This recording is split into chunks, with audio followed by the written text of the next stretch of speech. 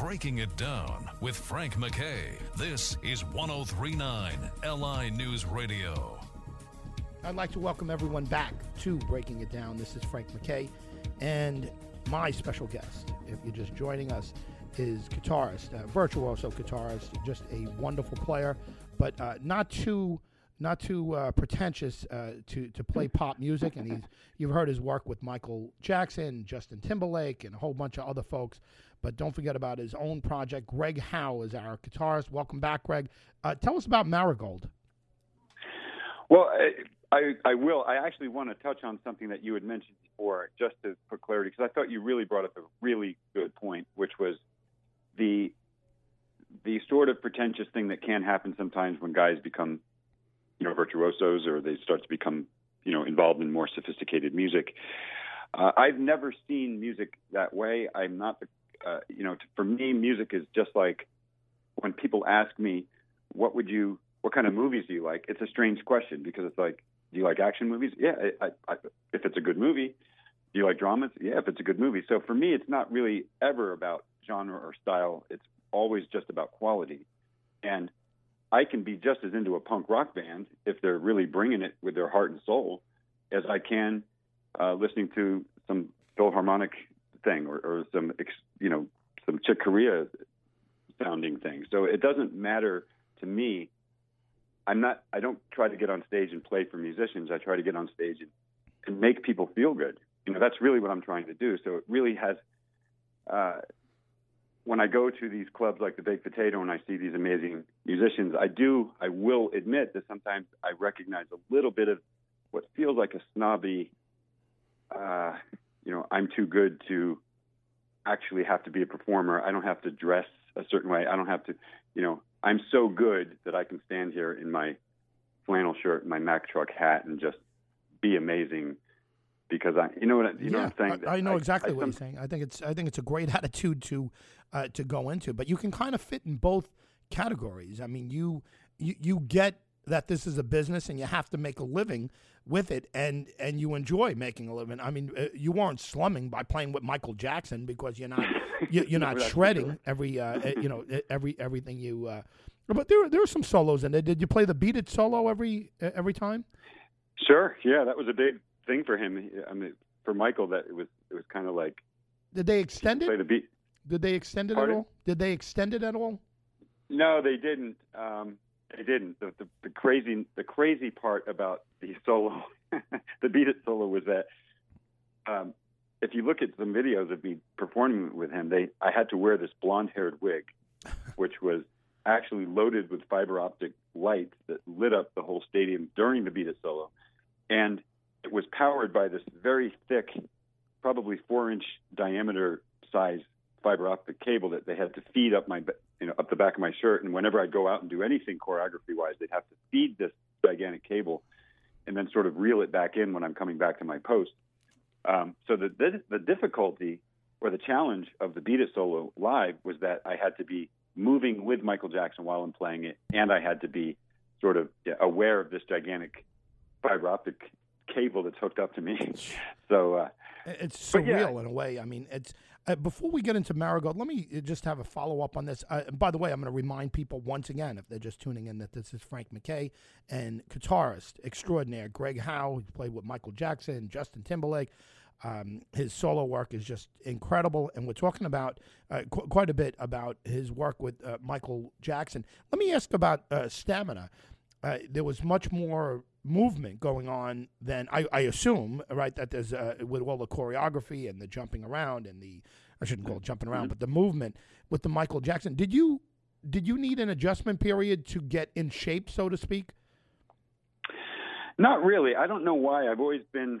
I was sort of an athlete in school, and I've always. I don't know. I've always had. It wasn't physically challenging. I guess that's what I'm asking. No, it wasn't. It wasn't physically challenging. No, I'm not super coordinated, so the challenge is really to try to look as eloquent as possible. Yeah, but, you're not a dancer, so to speak. I'm a guitarist, so no. Right. They almost never go hand in hand. Yeah. Well, let's talk about Marigold now. What can you tell us about the project and who else is involved? The project involves singer extraordinaire, a girl by the name of Megan Krause, who the bass player in my band, Kevin Vecchione, had discovered. And it was a project that we put together that I had wanted to do for a long period of time. And only because when I started off in this business, I started off as a guy that wanted to just be on stage and make music and make people feel good and rock out and have a good time. Part of what led to my instrumental realm, particularly throughout the 90s, was the fact that there wasn't a whole lot of room for what I was doing on guitar anymore, unless I got into something that wasn't rock. Because if you remember, once the Seattle craze started, it was almost an anti-guitar solo era. That no question. Still, to some degree, lingers a bit. And so it was very hard to find a place for me to work within the context of a rock or more mainstream musical scenario and still be able to, deliver some kind of cool guitar. I don't like the idea of sitting in a bedroom for 10 hours a day just to come out on stage and not use any of that stuff. So I was looking for an opportunity to be able to make some money and be able to, utilize my skills. And so that's really where the instrumental stuff came from. When I talked to my record label, they said, well, how about if you just start doing some albums for me? And at that point, also, because of so many of the amazing guitarists that came from the post Van Halen, post Yngwie Malmsteen thing, I was also finding it hard to figure out ways to push the envelope of guitar technique. So for me, my expansion became more about music and becoming a little more sophisticated with compositions than it did about pushing the envelope of, one more octave arpeggio more than I did last year. You know what I mean? I wanted to expand musically as opposed to technically. And luckily, to some degree, they go hand in hand. But it is interesting for me, even to this day, that I'm viewed by most as a guy who is primarily a fusion guitarist, when in reality, that almost happened by accident. It was not what I set forth to do. I set forth to be in a much more mainstream situation, and to sort of inadvertently ended up there. I have no regrets about it, and I think it was great, and I am still there, and I still intend to do other instrumental albums and continue. I think that helps you, to be honest with you. That helps you, stay a little closer to the planet Earth. Absolutely. There is a chance that you can get off into the stratosphere when you do that. And again, right. not to single out any guitarists, but you've seen it happen. And yes. I don't mean to cut you off, but I wanted to ask you about criticism. And we all get it. Everybody gets it. And I don't know any specific that you would get, but is it a challenging? And again, I'll use the word challenging. Is it challenging to deal with the cattiness of musicians, and I'm talking even snobby type musicians, where you sometimes think, look, if I do this, I'm going to hear hell for this, or I'm going to, and I'm not talking about playing with Michael Jackson. Screw everybody, right? Who cares about that? Sure. And Justin Timberlake and things like that. But on your solo work and on some of the other work that you do, is it challenging not to play to the critics? It is less challenging today than it used to be, but I do understand that challenge. It's a legitimate challenge, and this is why, in my opinion, I do have an obligation in my own mind to reach as many people as I possibly can. And so when people say things like, so-and-so is a real artist because they never compromise, so-and-so is a real artist, they never compromise, but okay, this person never compromises, but this person is always playing in front of 30 people somewhere. Yeah. So if that's the case, as long as they're happy with that, as long as they're cool with that, then that's great. But if they're going to turn around and complain that nobody likes their music, and yet they're unwilling to make an adjustment and try to find some overlap where, in my opinion, there's always a place where you can be satisfied with yourself and also be satisfied in knowing that you're reaching a lot of people. So if you picture two circles, and one is what I like and the other circle is what everybody else likes, and then you bring those circles together and see where they overlap. I try to operate from within that framework. And so these days, I don't pay attention much to what people say. There's always going to be someone who doesn't like what you're doing. I mean, so no matter what I do, I see it all the time.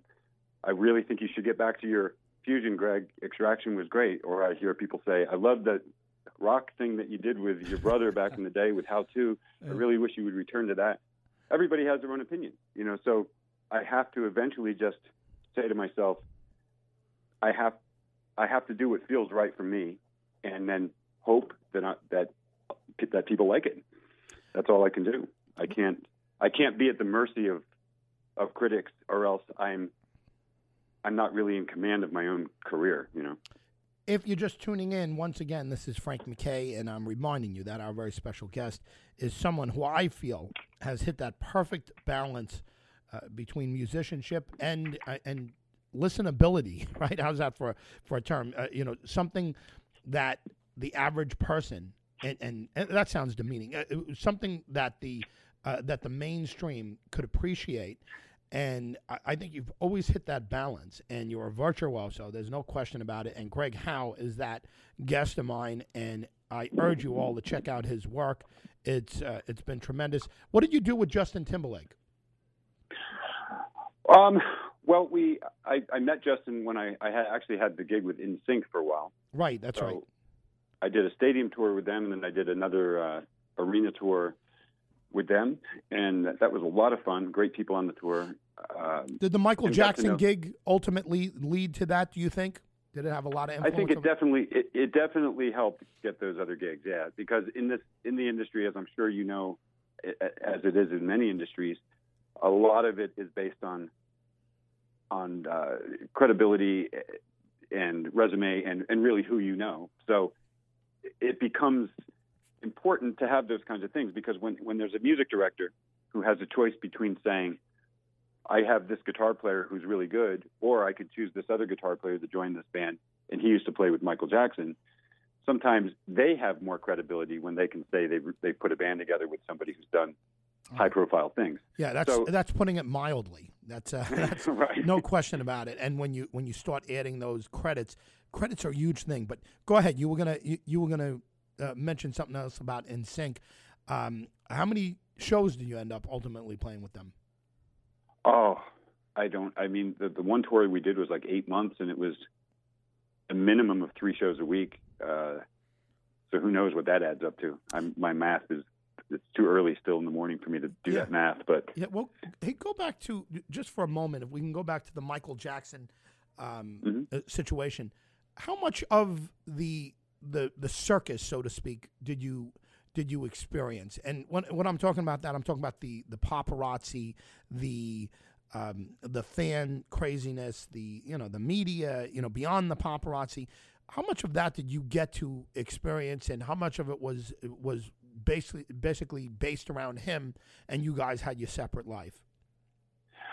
Well, Michael was pretty excluded. He was pretty private, and he had his own sort of small posse of people that he hung out with. We didn't see him much, but it didn't mean that we weren't very much affected by the attention that he brings. Because I mean, honestly, there were numerous times that we would show up at a hotel and it would just be surrounded by usually young teenage girls that are just everywhere. And then you walk in the lobby and they're everywhere, and everybody wants, if they can't get a piece of Michael, then they want to get a piece of the band, and they want to get your autograph, and they want to know what you're doing and are you affiliated with the band. So we would get a lot of the spillover from the Michael Jackson craze. And I've never seen anything like it. I mean, I've never seen anything like Michael Jackson. NSYNC was huge when I was with them, and they also had a big, there was a big element of that, but nothing like Michael Jackson, which was really overwhelming. It was, there were nights sometimes at even high-end prestigious hotels, which was normally where we stayed, where it was hard to get to sleep because there was so much noise outside with the crowd surrounding the hotel all night long, just in hopes of getting a glimpse of him. Well, at this point, I can't think of anyone that would be the equivalent to Michael Jackson. Yeah, me either. I can't imagine duplicating that somewhere. In sync, and again, I hate to group all of them together, but boy bands, what's going to be there. It's going to be the mini Beatlemania, and that's not to put them down. I mean, they have tremendous fans, but I would imagine that a lot of their fans, and again, this is by no means to disparage teenage girls. I mean, I got teenagers myself, right? So I don't want to disparage them by saying that, but many of them may not know who Greg Howe is, and of course, yeah, and many of them, even the Michael Jackson fans, if maybe they were a little more in tune to who you guys were, maybe they say, oh, there's the guitarist, or this is, or it spreads. Is it more like that, where somebody would say, hey, you know what, that's Michael Jackson's guitarist over there, and all of a sudden you'd get flooded with something? Was it more like that, or did people have the knowledge that, hey, Greg Howe is Michael Jackson's guitarist filling in for Jennifer Batten? Was it like that, or was it more? It would be leaked, sort of. It was less like that with Michael. It was more like that when I was with, say, Enrique Iglesias, where a lot of times I'd be in Europe, and we did a tour in Europe that was pretty extensive. But by that time, it was the year 2000, and I had already built up more of a reputation than I had in '96. So in '96, first of all, I was with Michael Jackson. Really, half his band is celebrities. He's got Jonathan Moffett on drums. He's got David Williams on guitar. He had some great players in that band, some of whom were well known. But Michael's so big that everything is overshadowed by him. I mean, really, honestly, nobody cares who else is on that stage. But with Enrique, I did notice that, where a lot of times we'd pull into a city, and then guitar magazines want to come out and do an interview with me, and or some online situation, or some media outlet wants to meet with me. So there was a little bit more of an acknowledgement of my having built up some level of notoriety with the later boy band situations that I was in, but not so much with Michael. Again, Frank MacKay here with Greg Howe, guitarist extraordinaire, an absolute virtuoso on his instrument, and he is and not too big to scale it back and do some commercial work and certainly pay the bills, and those things pay very well. Those situations, I'm certain. And Greg Howe again is our very special guest. I'm always interested in a guy like yourself, and again, you're a virtuoso. Nobody's going to disagree with that. I'm always interested in prep with you. Now, you went through the situation with a Michael Jackson, but let's say there was another, let's say Lady Gaga. I don't know if you've ever played with her, but let's say all of a sudden they said, look, here's a gig for you, and you gotta fill in for Lady Gaga. There's 2 hours worth of material. What do you think it would take you to be prepped for something like that? Someone in your category, how would you prep for something like that, and how long would it take?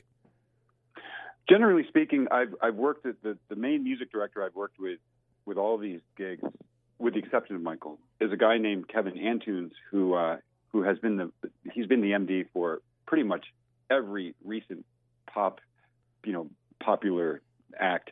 He was the MD. He's currently the MD for Madonna. He did Backstreet Boys, NSYNC, Justin Timberlake's first tour, Enrique Iglesias. I mean, he's done so many of these. So generally what happens is he'll call me and ask me if I want the gig. And then depending on my schedule, my goals at the time, and my availability, I will either commit or not commit. And if I do commit, usually what happens is he has access to all of the individual tracks of all the songs. And what music directors often do is they will modify these things. They'll modify the songs for a live performance, and sometimes drastically modify them. So he'll usually get something together for me to listen to with very explicit instructions on what he's looking for in terms of my role as the guitarist. And occasionally it will involve, at this point, I want you to improvise. At this point, do your own thing. But for this point, here's the guitar parts. Here they are off the record. Listen to these parts. These are exactly, I want this sound. I want this feel. I want you to play what was on the record. And if you're not sure what that is, here's the isolated track. So usually it's pretty clear. Greg Howe has been our very special guest. Greg, thank you very much for being here. Guitarist extraordinaire, Greg Howe, thank you once again. My pleasure. Thank you. And I want to thank everyone for tuning in. Greg, give one more, if you're still there, just give the website one more time. Just greghowe.com, and from there you can access all of my social media. I encourage everybody to come along and follow and keep informed about what I'm doing, because I'm doing a lot of stuff. I've got an instructional video coming out. I've got a new album coming out. So, yeah. Virtuoso guitarist, Greg Howe. Greg, thank you again. Thank you very much. And I want to thank everyone for tuning in. This is Frank MacKay. We will see you next time on Breaking It Down.